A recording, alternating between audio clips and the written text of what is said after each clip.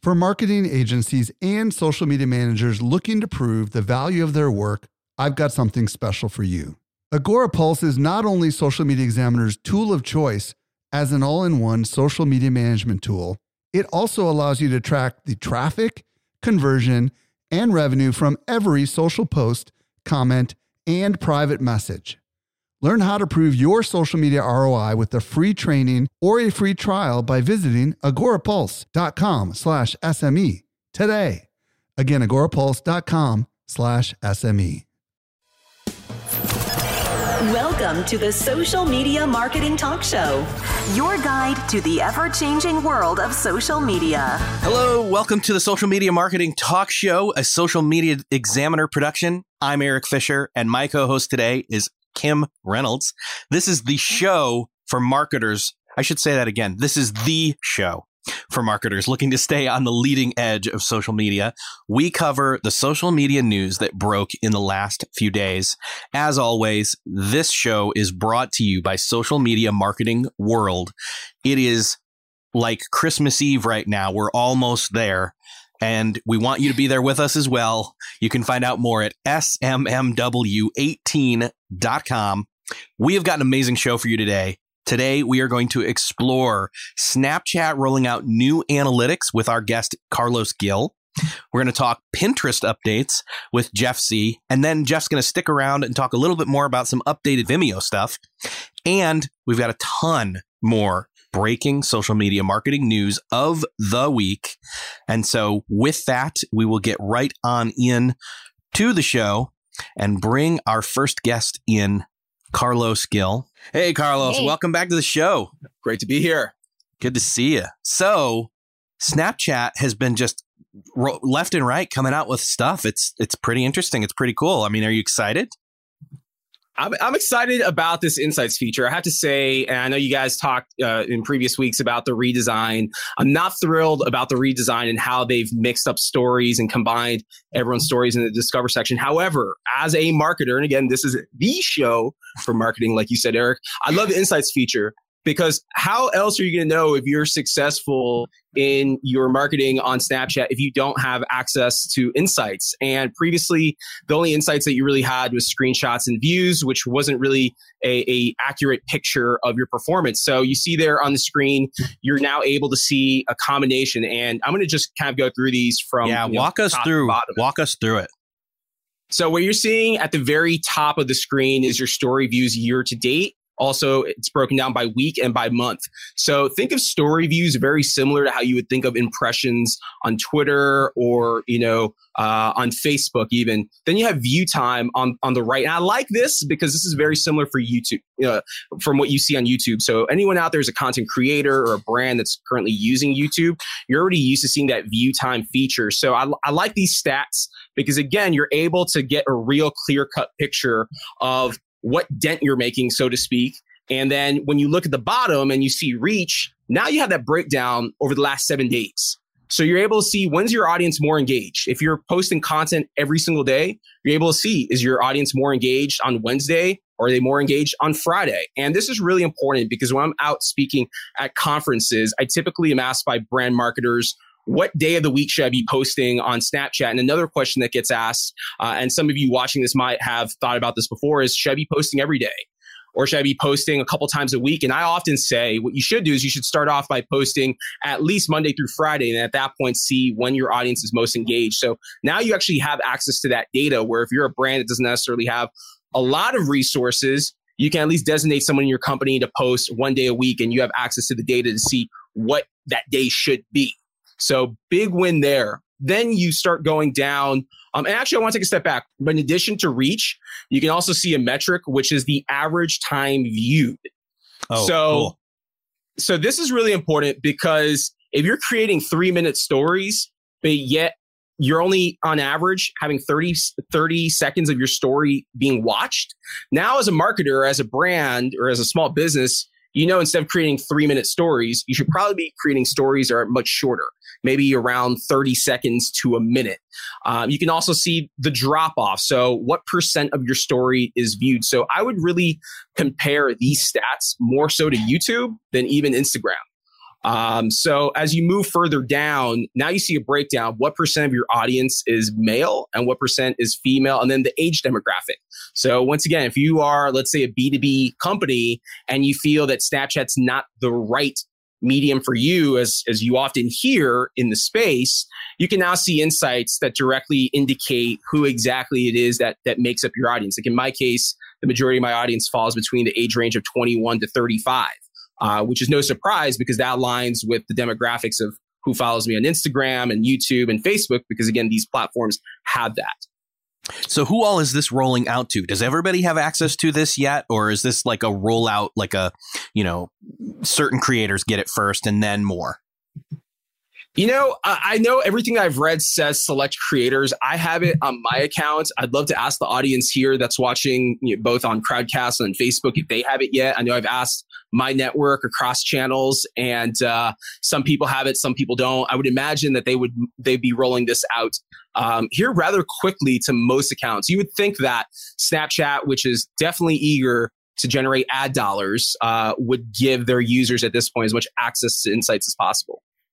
I know that Snapchat has said, they've even been quoted as saying like tens of thousands. Well, that's a pretty big window. So I would assume that, obviously, if you have it, I would have thought you would have had it, obviously.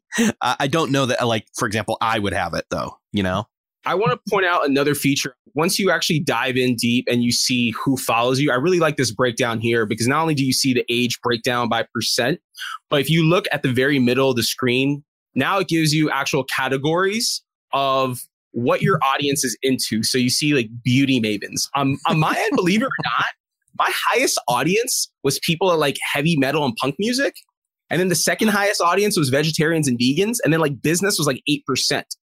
So what that says to someone like me is I have a very diverse makeup of my following on Snapchat. Like almost 30% of this audience is either into punk music or they're vegetarians and vegans, which means maybe I should post content that's more related to music. Maybe I should post content that's more related to healthy living and healthy eating. So these are things, if you're following along with who makes up your audience, that you can start making these pivots and give your audience more if you want, especially if you want to grow your network and you know that the majority of your network is into a certain genre or niche, give your audience more of that. And then you see at the bottom, popular regions. So that breakdown, you have the four highest cities where your audience is watching from. So if you're a small business, and hear me out, because this is important for small businesses. If you're a small business that's really trying to use Snapchat to grow your brand and make local community connections, you really want to hone in and ensure that the majority of your audience is watching your content is coming from your city or your town. That's a great insight. Do you know when this, your subscribers versus Snapchat average? They've got some categories here. You mentioned one, beauty mavens. They've got a couple others listed here: hipsters and trendsetters, moviegoers, frequent travelers. Are those literal categories that you saw inside your insights, or was it different? Are they, in other words, in this press release photo, are they just playing with us with these tags or these categories, or are those legit? I would imagine it's from someone's account. So I'm opening mine up just to confirm. But like I said, for me, number one is people that like heavy metal and punk rock, which I found really interesting. I wouldn't necessarily say that they're playing. So, all right. So I've got punk and metal fans, vegans and organic foodies, and actually investors and entrepreneurs have now become number 3. Interesting. Yeah. So I guess it's basically based on categories based on your account, which is really cool because you're not seeing any of these that they've listed here. So pretty interesting. So I guess my question here is, how, what would you say to somebody who's starting to dig into this? What are some of the key metrics, key places you want people to focus in and hone in on to improve if they are a business? You've already mentioned, the local one, the popular regions one, and the Snapchat, the subscribers, what they're into. What about age? Age is important also because oftentimes we make this assumption that Snapchat's just a social network for Gen Z or for millennials. But I disagree with that. I think that if you are a brand that sells to an older consumer, that older consumer lives on Snapchat as well. My mom and dad are on Snapchat and they're retirees. And I think part of the reason why they're on Snapchat is because, like like their friends in their 55 and older community, they want to be able to have access to their son and to their grandkids. They're on Snapchat, but that's an area of opportunity. You know, I'll speak at conferences. I'll hear from insurance companies, and they think that they shouldn't be on Snapchat because they're in a highly regulated industry. But I let them know all the time who you're selling to is on Snapchat. If you're trying to sell to younger families, for example, or real estate, I do a lot of work with real estate agents now through my business. So, you know, real estate's another hot area for Snapchat. You know, everything from doing live tours to engaging with people in your own community, which is why the community metric is so important. You want to ensure that you're speaking to the right audience. And that's not just a Snapchat thing. That's social media 101. You always want to ensure that you're speaking to the right audience out there. And insights, this move, I think, is a step in the right direction for Snap. But I tell you what, if you want to go a screen back to where it shows view counts, I think any business out there, any creator, any user needs to really be looking at their insights very closely. I know with Instagram, I'll go on Instagram every single day and I look at my metrics very closely. Everything from how many people have added me to percent of views that I'm getting, number of views that I'm getting, because that's the indicator if your content is really popping off with people. And I'll personally do tests on Snapchat, just like I've done many times on Instagram, where some days my story will be really, really short. And I typically get a lot higher view count and much higher retention, meaning people are actually sticking around, they're watching. The days where my content's 4 and 5 minutes long, the reality is that someone is not going to stick through a 4 to 5 minute story unless you're doing something that's over the top amazing. I was wondering, actually, Andrew Parker was wondering, how do they determine which community a user is part of, such as moviegoers or beauty movers? How do they make that determination? So that's a really good question. And my assumption would be through partnerships with Foursquare and partnerships with Google. Snapchat's collecting data, especially the partnership with Foursquare. I don't know if we're going to get to talk about Snapchat Maps on this broadcast. Yeah, we've got that listed. But Maps really is Yelp through Snapchat. And what I like about Maps is you can now look at different venues, different restaurants, different places that people have gone and snapped. And you can now see snaps of people at those locations, even if those snaps were taken more than 24 hours ago. So when you think about this, I was at a restaurant Saturday night and I snapped from there. That snap now is archived within Snapchat. So now Snapchat knows that I go there. Geo filters as well. Let's think about it. You're using geo filters where you go. That geolocation data is being pulled in from Google. So think of Snapchat no different than Facebook. It's Big Brother. They have data to know where you're at. And if you go to these places, if you go to ice cream shops enough times and snap from there, then they're going to know that you like ice cream. If you are into music and you're going to concerts, they're going to know that you like music. So I know one of the things that we're going to talk about with Snap Maps is you can now access Snap Maps on a desktop. In fact, I have it pulled up right here in my office. And this is a step forward for Snapchat to open up Snapchat content for the desktop. And it's a step forward because right now you can only see Snapchat content on this, which is a mobile device. But through Snap Maps, on the desktop, you can now see content on your desktop. And it's just going to be a matter of time before Snapchat gives you your own channel or your own unique URL where you can direct people to. And instead of having to opt in and consume your content exclusively in Snapchat, guess what? You'll be able to drop that URL on Facebook. You'll be able to tweet it out. You'll be able to put it on LinkedIn or even email it out to your newsletter, and you'll be able to consume content that way. Yeah, this is, to be able to have the ability through Snap Maps to be able to view Snapchat content on a desktop and not just, have to pull my phone out and make sure I'm logged in and then go through different snaps to be able to look at snaps on the desktop. This is a pretty big ability for people, brands, businesses, et cetera, to hopefully direct people to their content outside of the Snap app, right? Yeah, I was actually playing around with it before coming on the show here. And what's neat is you can also take snaps from different locations and you can embed them. So let's think about it. If you have a blog, if you're on Medium, you can actually embed content now. It gives you an embed code, which is neat. You can tweet out, you can share content on Facebook. So don't fall asleep on Snapchat is what I'm going to say. Yeah. I got a question. You just made me think, well, don't snaps go away after 24 hours? Why would I want to embed it? That's a good question, Eric. I'm hoping maybe we can I think with Snap Maps, maybe the snaps will stick around. Like I said before, on the mobile experience, when you look at a location, that snap sticks around beyond 24 hours. So my assumption would tell me that snap would stick around for beyond 24 hours if it's either indexed into a location or if it's accessible over a desktop. Snap's doing some other stuff too when it comes to trying to make money and marketing. So talk to me about them offering free advertising credits to people on other platforms. Yeah, so they recently announced this, and I've got it pulled up on my end. You can actually apply. It's through a Google form. You can apply with Snapchat's business team to actually get free ad credits. And my assumption would be this is if you're probably spending a good amount of dollars on Facebook or Instagram already. I don't think if you're spending like $100 on Facebook ad that they're going to give you a free ad credit, but they might. So I would fill out the form anyways. But what they're trying to do is they're trying to lure users over from Facebook specifically to advertise on Snapchat. So very similar to if you've ever gotten an email from Google to try Google AdWords and you get like a $50 or $100 credit. That's pretty much what they're doing. But like I said, my assumption tells me that they're probably looking for more of enterprise brands. But it's no secret, Snapchat's a publicly traded company. In fact, their stock has skyrocketed, over the last couple of weeks since their last earnings announcement.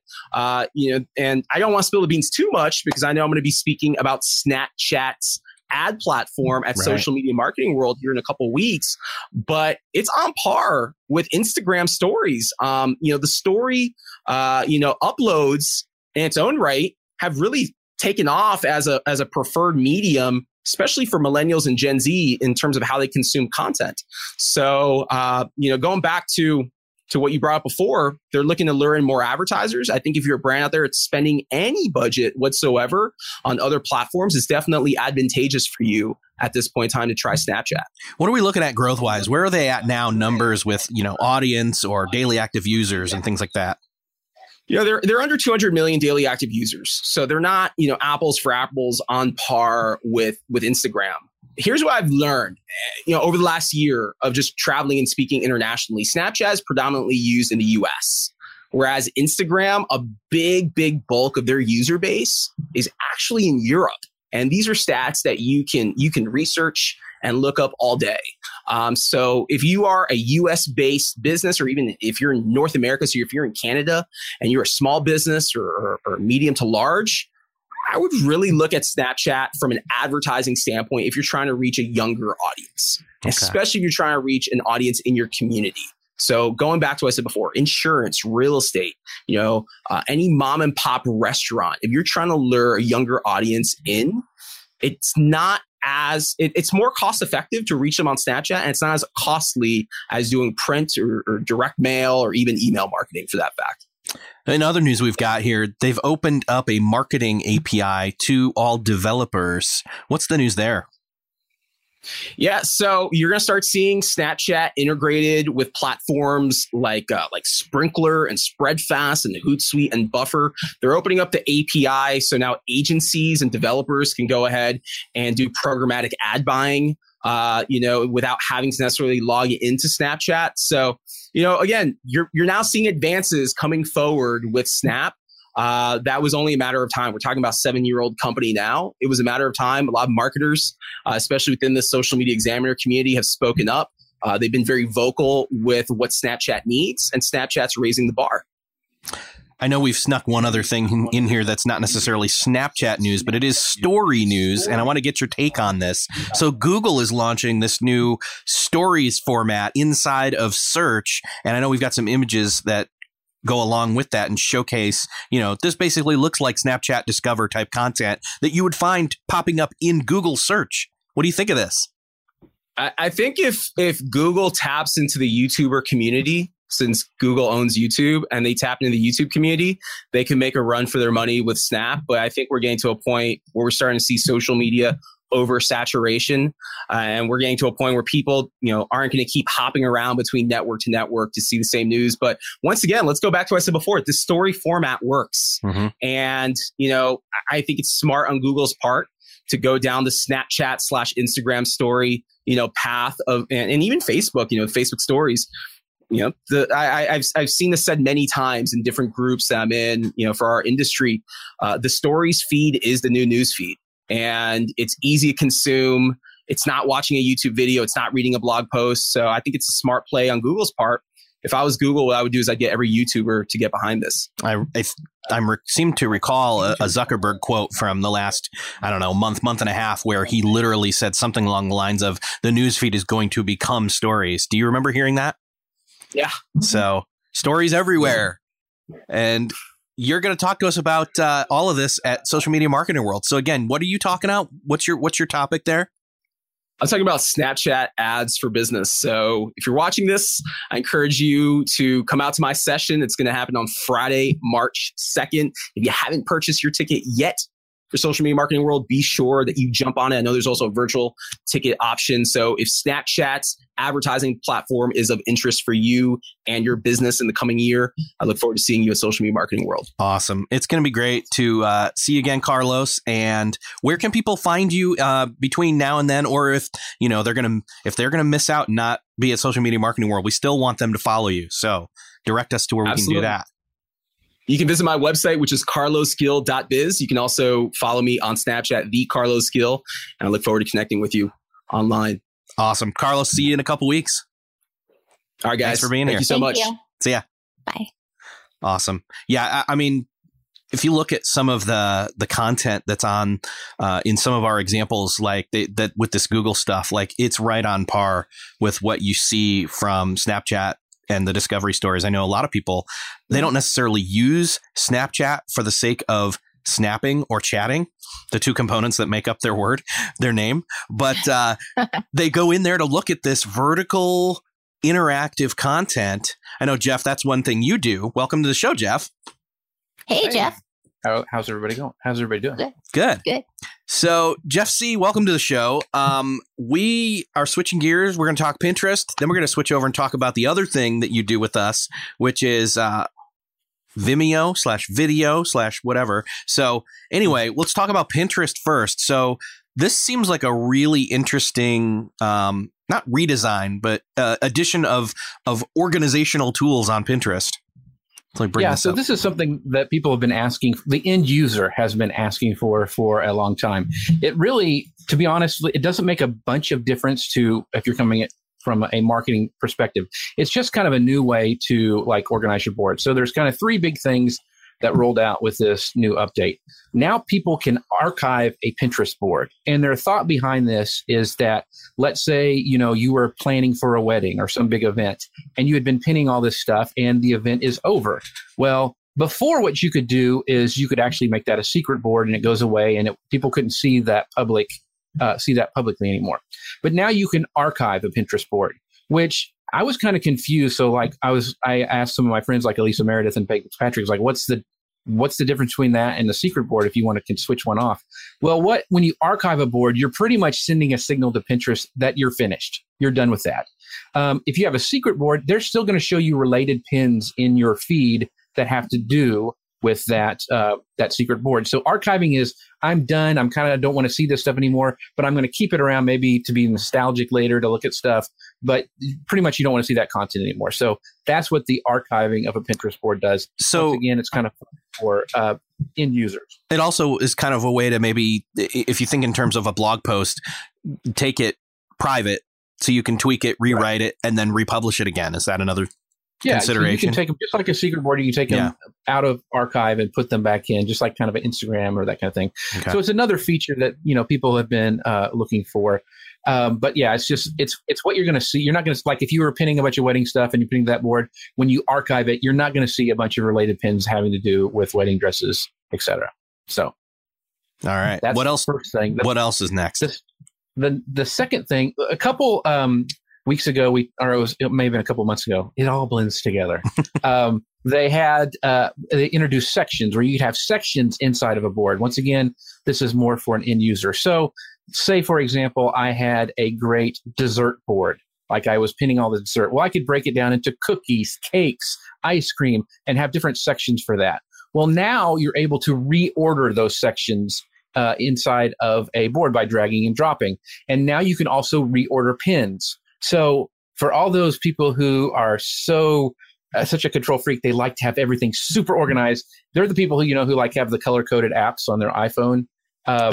This update is for you because it really has nothing to do with search. It doesn't really affect how things are being seen. It's just for you, the end user, being able to go rearrange things and put them, in a certain order that's pleasing to you. Like if you're having, if you want to have I would use it for recipes, like recipes we use a lot. I would bring those to the top and have those there for me, the end user. Now, with sections, there's always a question for marketers going, well, I could have like a board about social media, and then I could break it down into Snapchat, Instagram, and have different sections that way. Well, the problem is you probably need to make those to be individual boards so they can rank and search. They could be a specific niche board where you could write keywords and have a description. And so sections, once again, don't have anything to do with search. They're just a way for you to kind of organize your own pins. What about, say, some of your most popular pins, moving those up to the top of a board? You could do that, but there's also a thing there on Pinterest called Carousel where you can actually put your most popular boards up there. True. That is right at the top of the profile, and people can kind of scroll through them that way. So that's what I usually tell people to do, like with their most popular blog posts or whatnot. And the last kind of thing that you can do, and this is very helpful, especially if you have a lot of boards on Pinterest, is now you can actually sort your boards alphabetically or by most recent or oldest, or, and use drag and drop that way. So like I have everything. I mean, I have blog posts to social media articles that I want to keep to, the recipes that we have in our family. Well, I can actually just go alphabetically and find those quicker or search by most recent. And it's just very, very helpful to do that. There, Kim brought up a shot of what it looks like that you can sort. And it's just another kind of end user update that kind of helps people that people have been asking for a long time, but they just now got around to doing it. We have a couple questions.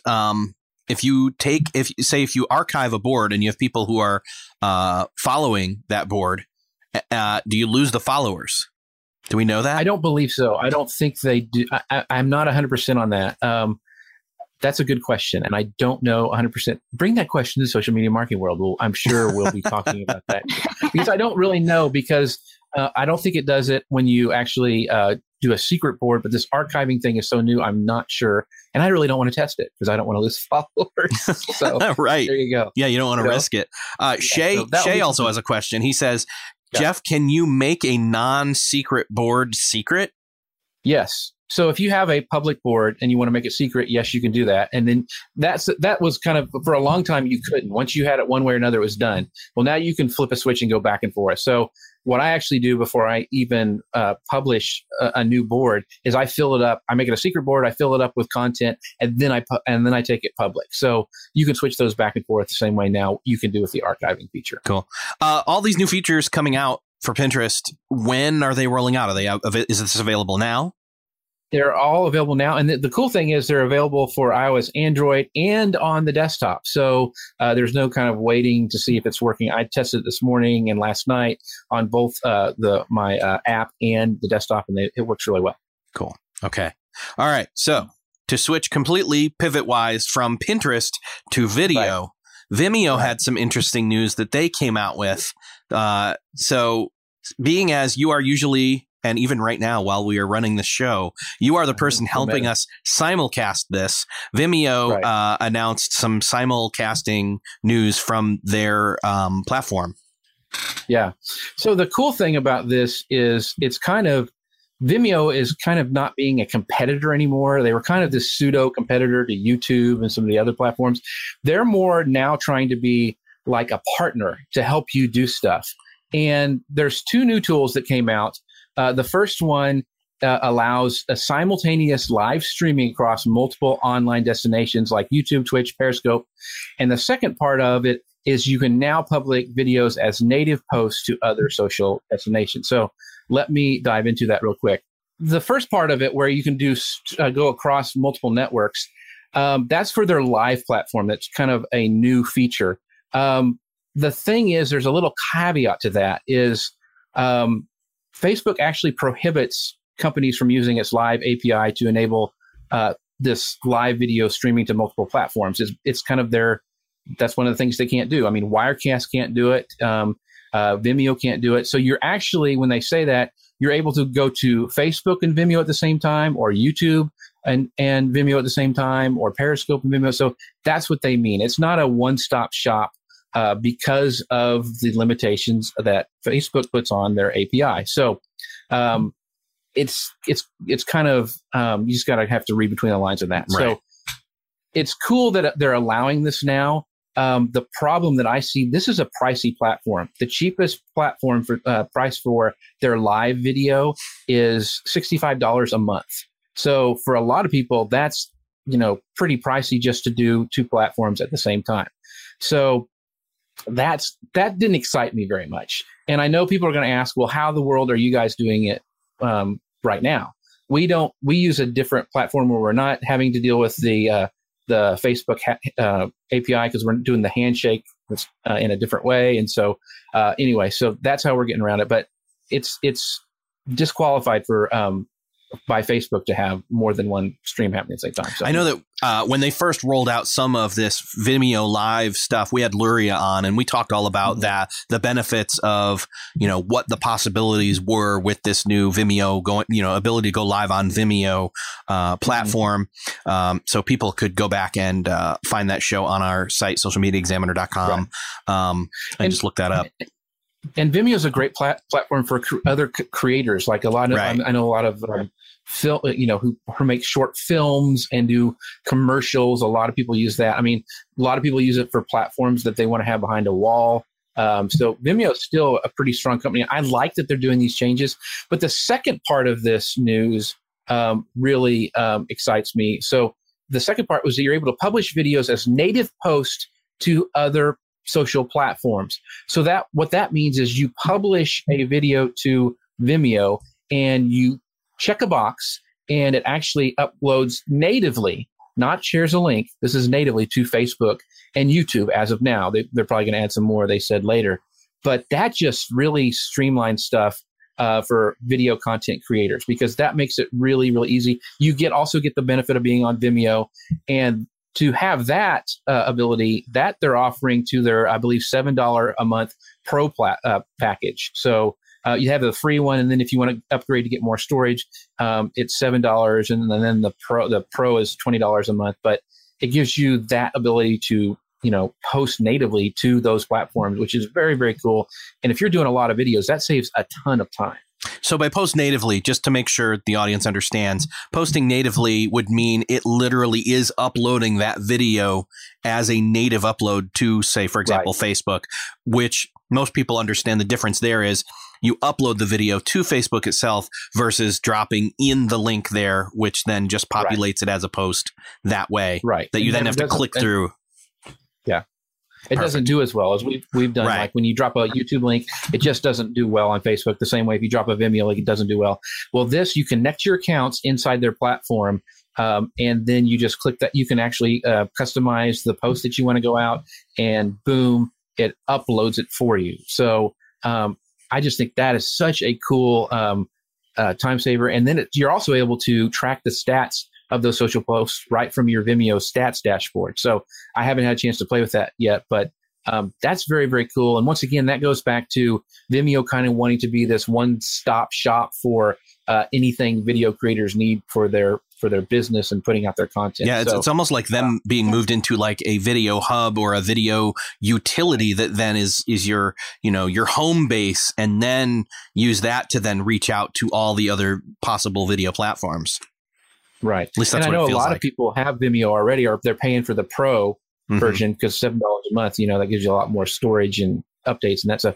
And so this is already built into it. So you can go in there and look at that now if you're using the $7 pro plan and test it out. Very cool. Jeff, thank you so much for being here and talking to us about this. I know I can't remember the last time you were on. Was it last week or the week before? But anyways, you're talking about visual content, visual marketing for the non-designers. Right. I am a non-designer.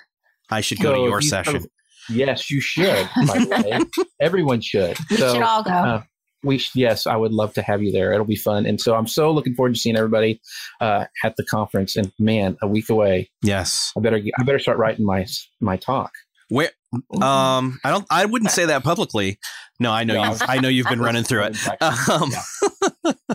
Our speakers bring our A game, and you're just another one of those awesome A game speakers. Where can people find you when you're not doing stuff for us? Where can people find your other stuff?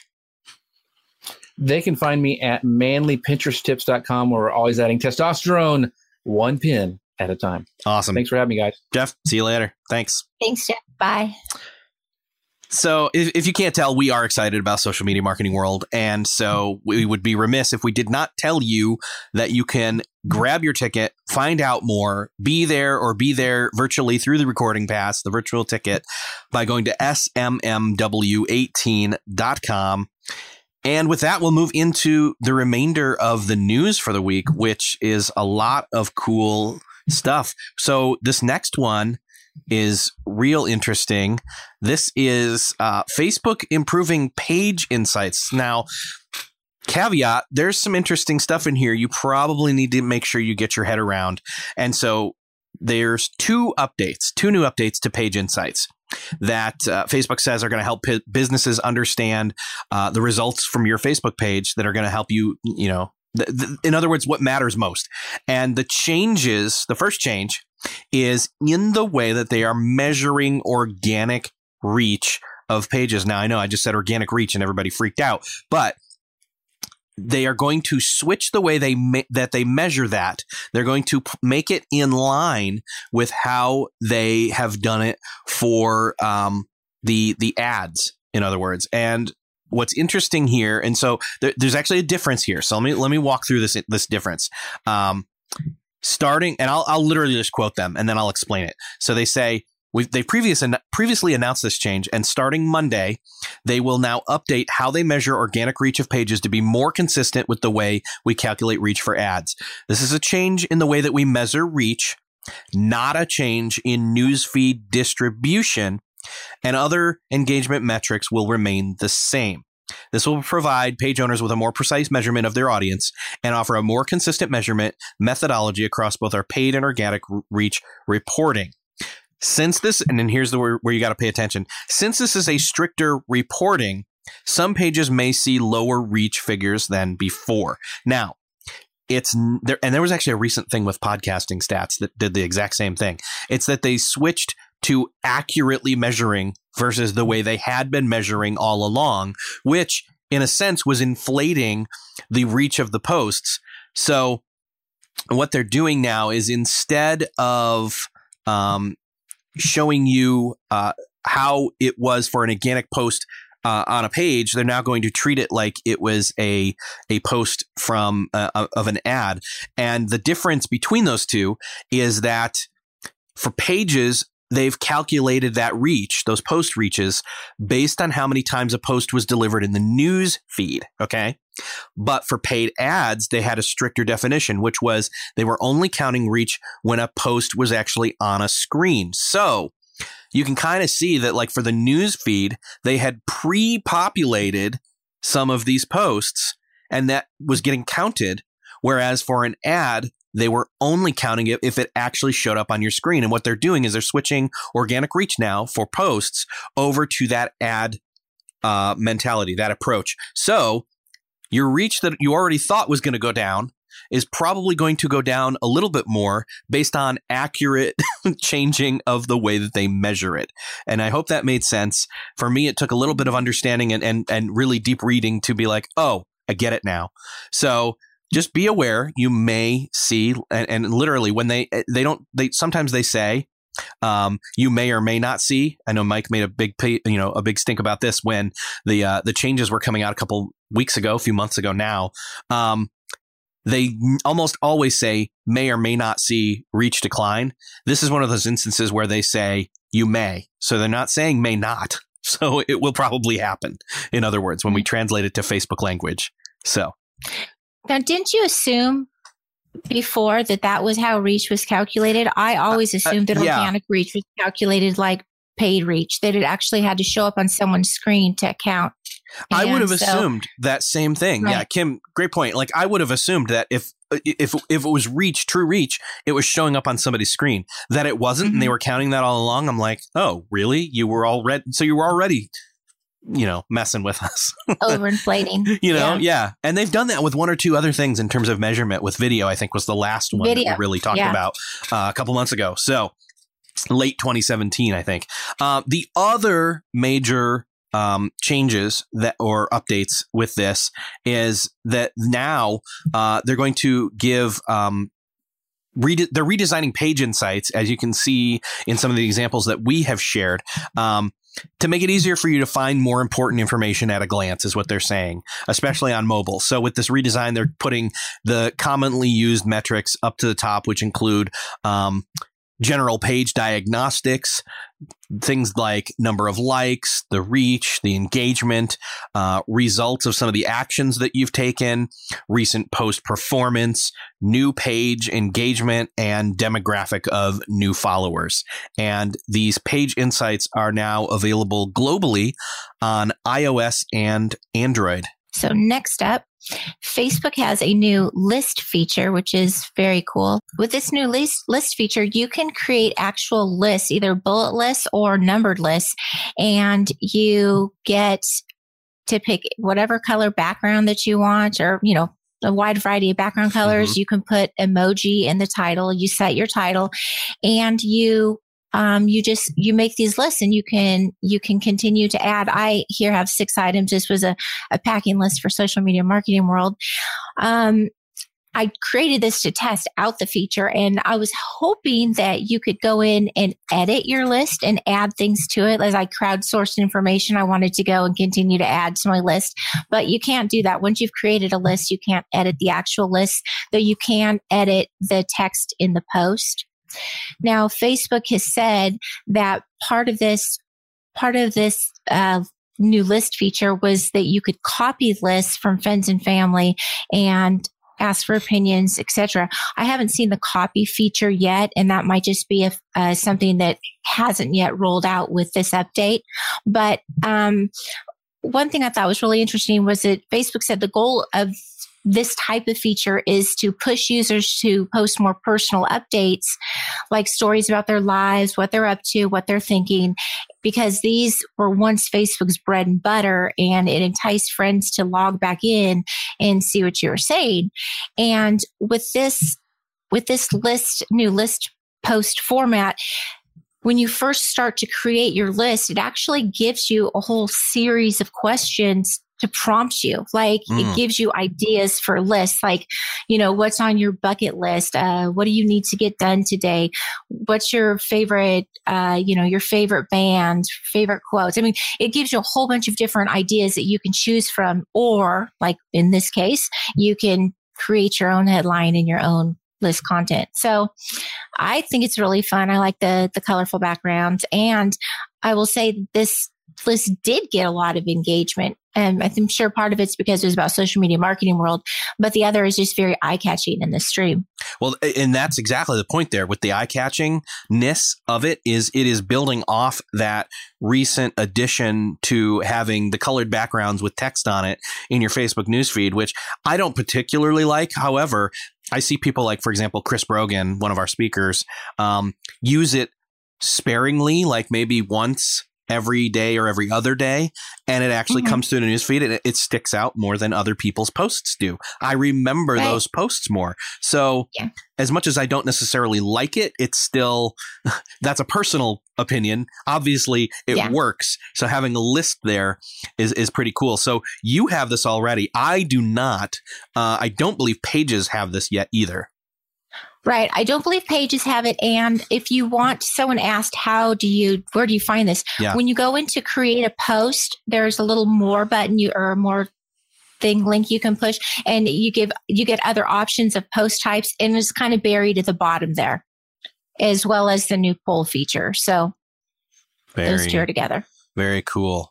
All right. So we've got some other Facebook updates here, specifically Facebook improving group management and the group management experience. So last week, Facebook announced 4 new tools for group admins and members.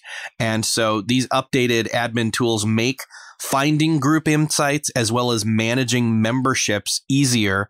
And it allows, so one of the features is announcements. So you can post up to 10 announcements that will appear at the top of a group page. This is great. I mean, up to this point, you've been basically able to, I believe, just pin one thing, but now you can have actual like announcements that'll appear at the top of your group page.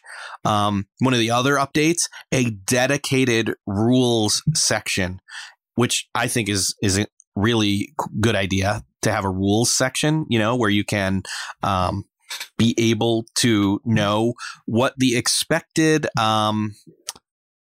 protocol interact, basically the rules of the group. Here is how we act in this group.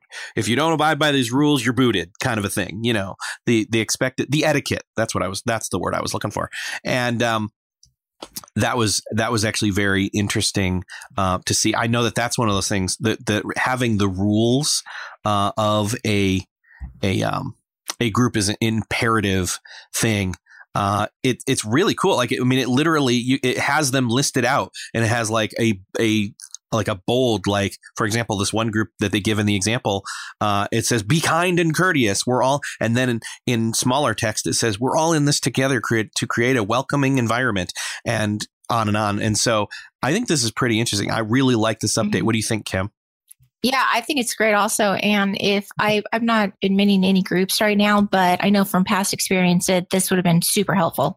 So I know that a lot of group administrators are super excited about this too. Yeah. One of the other things they've rolled out updates wise is colors. And colors is interesting because it allows your group to have an aesthetic and a feel and an emotional connection, like instead of just having that standard Facebook blue, you can now have your brand's colors integrated in all the different places where that highlight blue would have been, which is really cool. I mean, it's a small change, but I think this is a great change. This is really cool. I do too.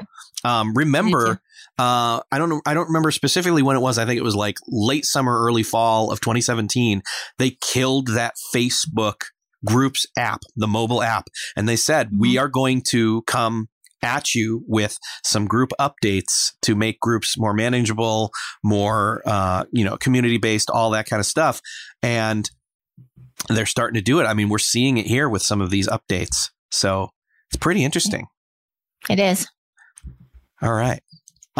Next up, one of the other cool things they're doing is they are opening up their Facebook Spaces, their VR app, to allow users to connect with up to 4 people from a Facebook group to which they belong. So this may not be huge for a lot of people because VR is still growing and getting bigger, but to be able to engage with those people that you already know through a Facebook group is a pretty cool addition. Okay, so next up, Facebook is testing a new downvote mechanism for comments with a small set of people in the US only. Now, just not to confuse it with a dislike button, this is definitely something different. And this downvote button is only intended to be a method of flagging questionable comments on a public page post. So it gives users a way to share feedback on what type of comments ought to be considered offensive, misleading, off topic, etc. So Facebook just wants to give people a feedback mechanism that's easy and more prominent. And they, again, reiterate, they don't want it to be confused with a dislike button because that is definitely not what they're doing. Yeah. And it's not like Reddit where it's like, oh, I'm going to downvote you and, bury your comment that way. It's more for kind of curation of comments. Well, I did see that Facebook said that if there's, multiple downvotes, it will push the comment down. So it's not at the top of the comment stream. Right. And taking over. So maybe it is a little Reddit-like in a sense, but yeah. So Next up, we've got some found in the wilds. This first one is found in the wild by Matt Navarra of The Next Web. And he found that Facebook is experimenting with hiding comment and reaction counts on posts. And I find this interesting because honestly, I like being able to see at a glance, this post has a certain amount of social proof, whether it be shares, whether it be reactions, etc. So, or comments, the amount of comments. Look, it's like if somebody asks a question and there's like, one comment, I'm like, and it's like from hours old, So anyway, I'm interested in where they're going with this or why they're testing it, but we'll see what happens. That's our first wild. Okay, our next wild is that Facebook is testing, they are testing and or updated the stories posting feature with a dedicated photo editing tool for desktop users. So this comes from The Next Web, and it reports that the new functionality resembles the standard image editing photo editor and offers various options to manipulate the final picture. You can add text, color filters, stickers. So, they're given a way to play around with your story on desktop. So I'm assuming you do your story on mobile, you share it to Facebook desktop, and then you go into your story once it's already on desktop and then edit it. Yeah. And the possibility of being able to create stories on the desktop at some point is obviously this kind of makes you think, could that be too far off? Yeah, I agree. And I would like them to do that because I'm on desktop so often. I probably would be more likely to do stories if I could do it from desktop. Right. Yeah, a lot of people would, I'm sure. So next up, Facebook, another wild. Facebook is testing the ability to unlock marketplace achievements. So this is one of those, little fun ones. And I use Marketplace. My wife does too. Facebook, basically, Marketplace is their eBay clone. Simplest way to put it, you can sell your stuff with local Facebook users there, and they are testing the ability to roll out, different achievements, if you will, like being a super seller or however many items that you sold in a certain amount of time. And this was found by Facebook. Mateo Gamba's Facebook account was reported by Matt Navarra. Okay, so Facebook is expected to create a breaking news section to its video streaming platform, Watch.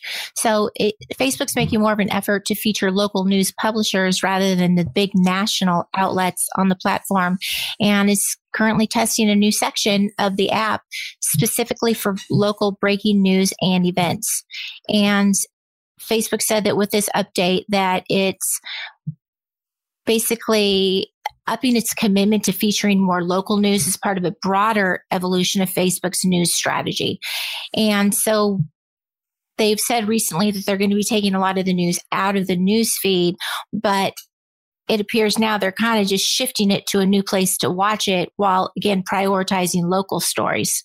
So that would be I think that would be a cool feature. If you're going to take it out of the news feed, I would like to have a place to go watch the news.